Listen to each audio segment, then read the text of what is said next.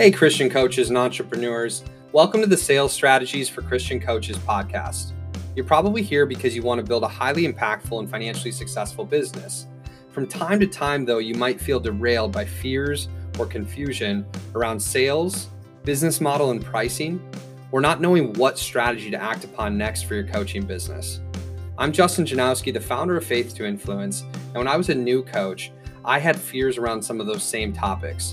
Fortunately, God delivered through my business and blessed us with over $250K in revenue in year one and over $1 million in our first 3 years in business.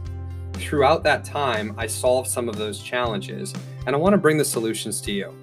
In this podcast, we'll give you real tools and wisdom to help you develop a high-integrity, high-converting sales strategy, to elevate your mindset around sales, money, and business, and help you design and price your ideal business model. This is going to be a lot of fun. Let's grow together.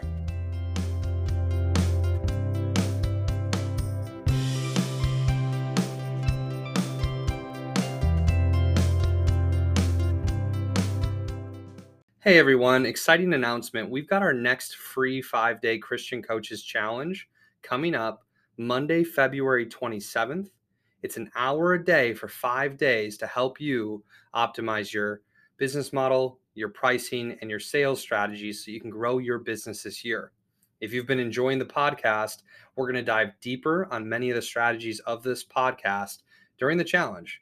And this is a challenge that's going to be really our friends and family challenge, meaning we're not going to run any ads. We want to work with the community that we already have and really lean in with a small group to help you accomplish big things this year.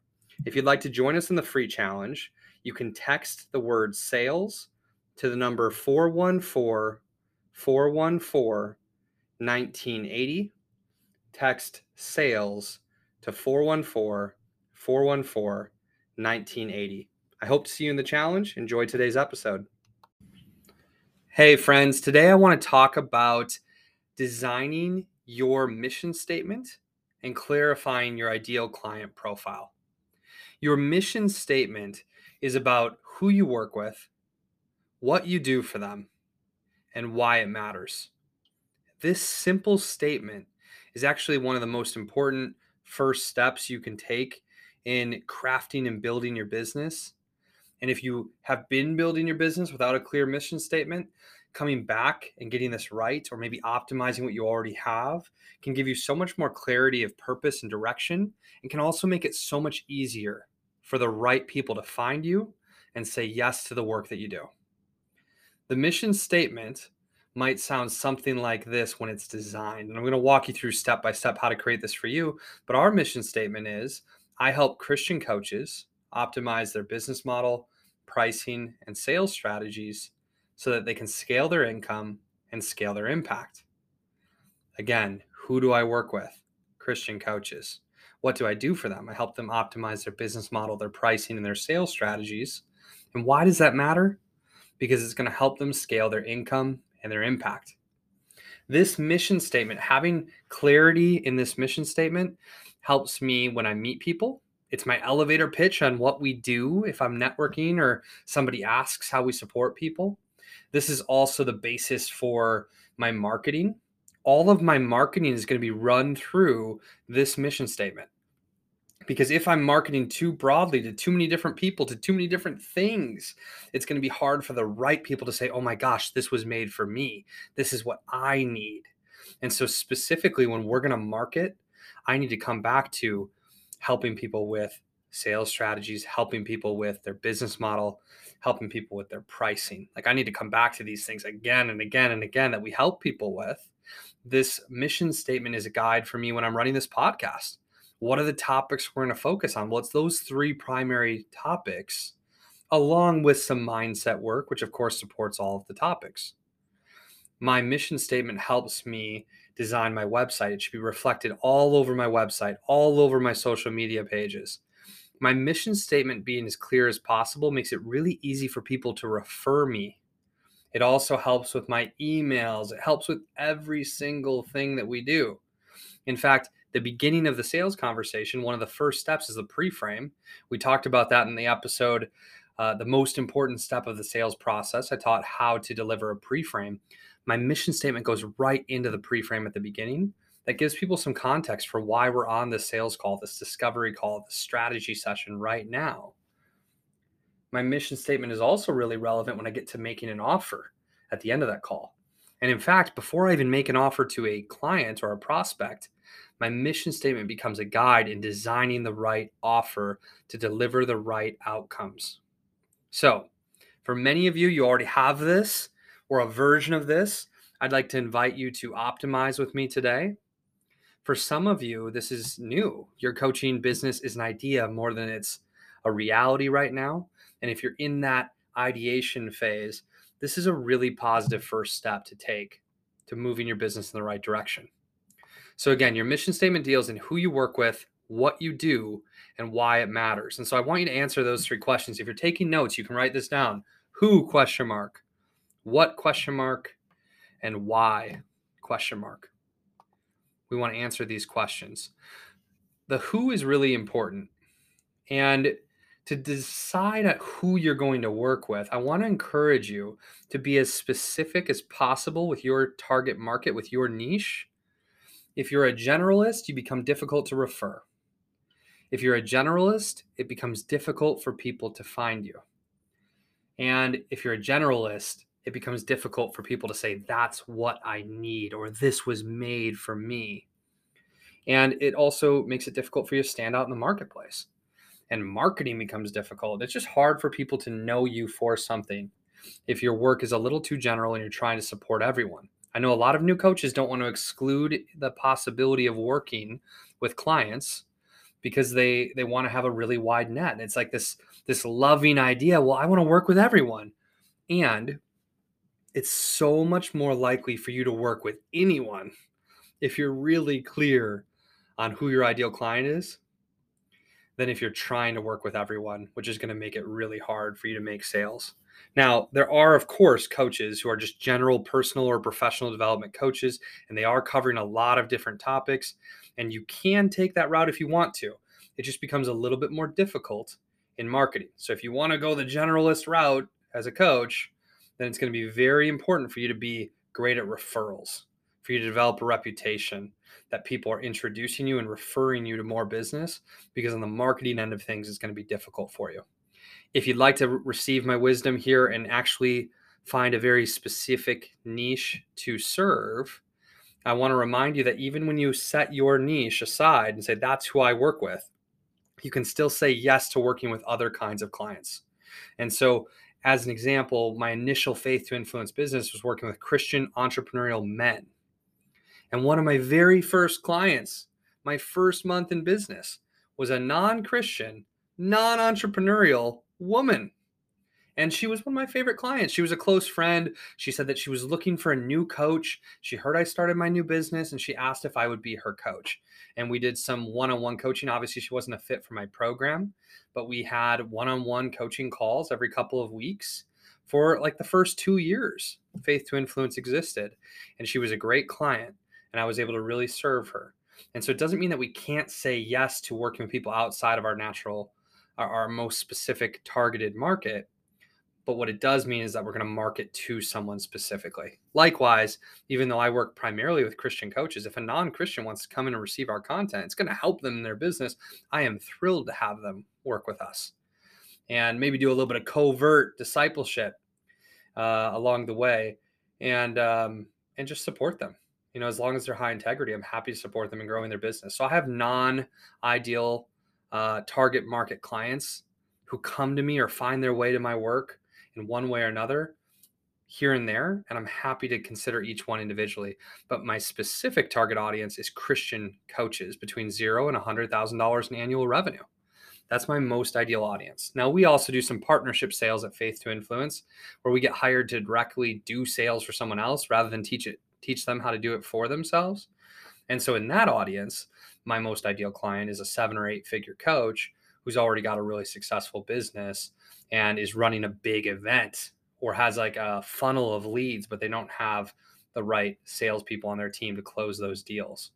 So it's a little bit different audience, but I'm going to focus on one only when I'm doing my marketing because I don't want to be confusing to the marketplace. So what you're going to see all over our website and in our emails and everywhere else, front and center, is that I work with Christian coaches. And you'll probably get the vibe that they're newer Christian coaches between 0 and 100 grand in most cases. Now, for you, if you're deciding who do you want to work with, you might consider differentiating based on profession. Maybe you want to work specifically with entrepreneurs, or you want to work specifically with teachers or nurses or some specific profession you feel called to. And maybe not. You might say, well, profession isn't important to me in my differentiation. Maybe you'll differentiate based on gender. A lot of new coaches want to work with a women's group or build a women's group or build a men's group specifically. And there's certainly value in niching down with a men's or a women's specific group. And you might say, no, we work with men and women, which is the current state of faith to influence. You might differentiate based on faith. So maybe you work specifically with Christians. Maybe not.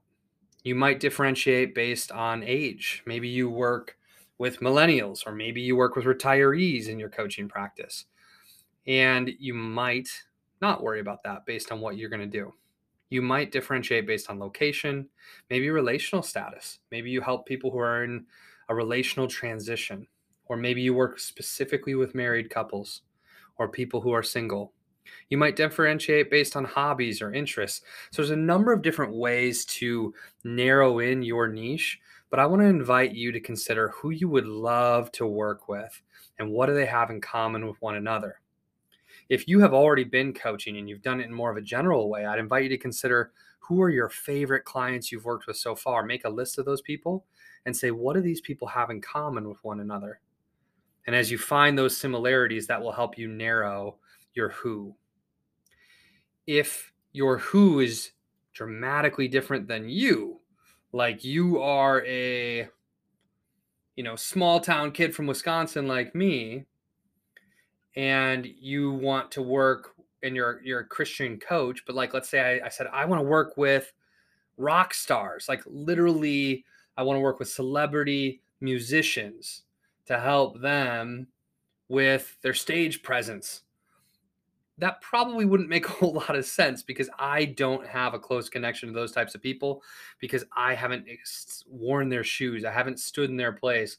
I haven't had that kind of experience. Doesn't mean it's not possible, but it would probably be a more difficult way to begin my coaching business for me to seek out those kinds of clients. So if you're having a hard time with this, I would invite you to consider, who are you?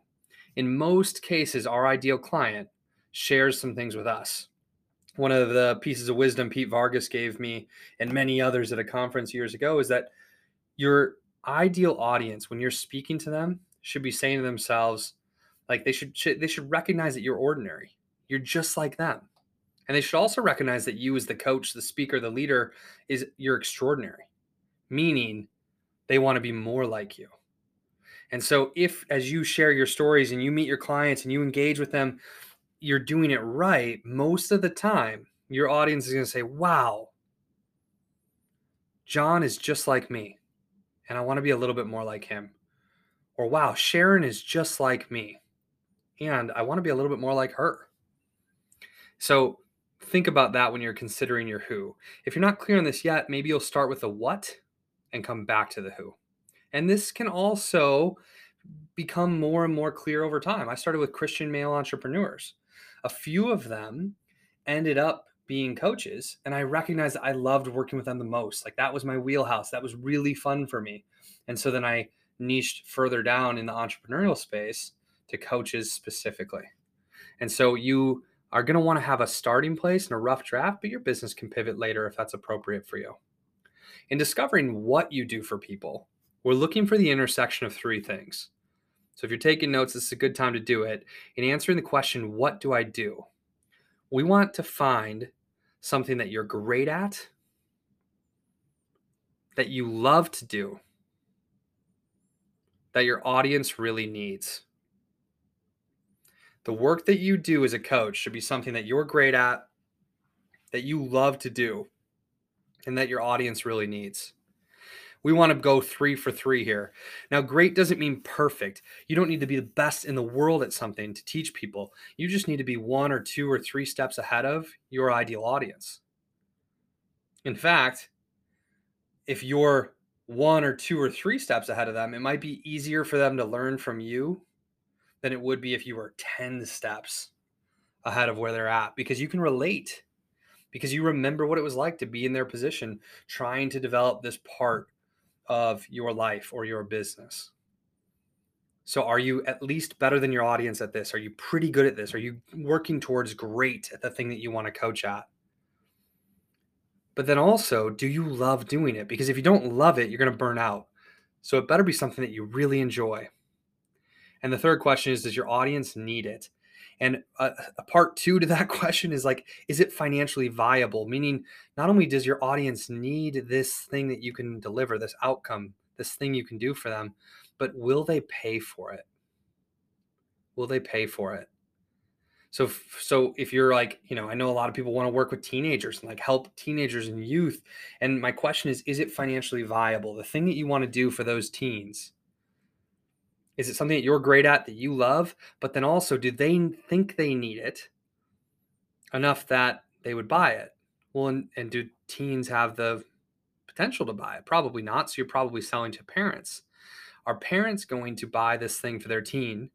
And will the teen want to do it or feel like they're being pushed to it? So like, I've got some questions about that, right? This is the process I'm going through. And if it's not financially viable, then what I would consider is, what else can you do that you're great at, that you love, that your audience needs and will pay for? And maybe that means a different audience than the teenagers. And if we build that business successfully, that's a little bit more financially viable than the teen business, then we can come back and volunteer our time to the teens, run a free retreat, do some free coaching, speaking, etc., and make that the passion that's funded by a business that's more likely to get off the ground and support your dreams. So once you've figured out who you want to work with and what you want to do, you can go in either direction on this. Sometimes the what is going to tell us who we should work with. Sometimes the who is going to make it more clear of what we can do for them. The third question is, why does it matter? In other words, what is the impact of this important work that we're doing? What's the result of it? When we answer these 3 questions, we come up with a statement that sounds like this: I help blank do blank so that blank. I'll say it again in case you're taking notes. I help blank, which is the who, do blank, which is the what, so that blank. I help Christian coaches optimize their business model, pricing, and sales strategies so that they can scale their income and scale their impact. Or maybe it would sound something like this: I help married couples with their master communication so that they can have deeper intimacy. Or maybe it could sound like this: I help busy entrepreneurs prioritize movement and nutrition so that they can have more energy. Or maybe it's, I help moms prioritize self-care so that they can fill their cup and have more to give to the people around them. This is the idea of what a mission statement can sound like. And a final tip on this is, I want you to keep it as simple as possible. Too many words, overcomplicating this, becomes more difficult for you, and it becomes more difficult for your prospects. Your mission statement should be simple, very easy to understand. When somebody hears it, it should be very clear what you do, and they should know if it's for them or not. And so if it feels like it's overcomplicated, let's find some ways to take some words out. Let's simplify it. Let's keep this really conversational and easy. I hope today has been really helpful. When you get this right, everything else in your business becomes a little bit more aligned, and it becomes the check against which you run all of your strategies, all of your marketing, all of your client fulfillment efforts. This can pivot and change over time, and it's important for you to always have a mission statement that you're working to fulfill. God bless you. Have an amazing, amazing week, and I'll talk to you all soon. Cheers. Hey, thanks for listening today. If you enjoyed the episode, subscribe to our podcast. And if you'd like a free copy of our 10-step sales process for Christian coaches, go to www.f2itribe.com/free.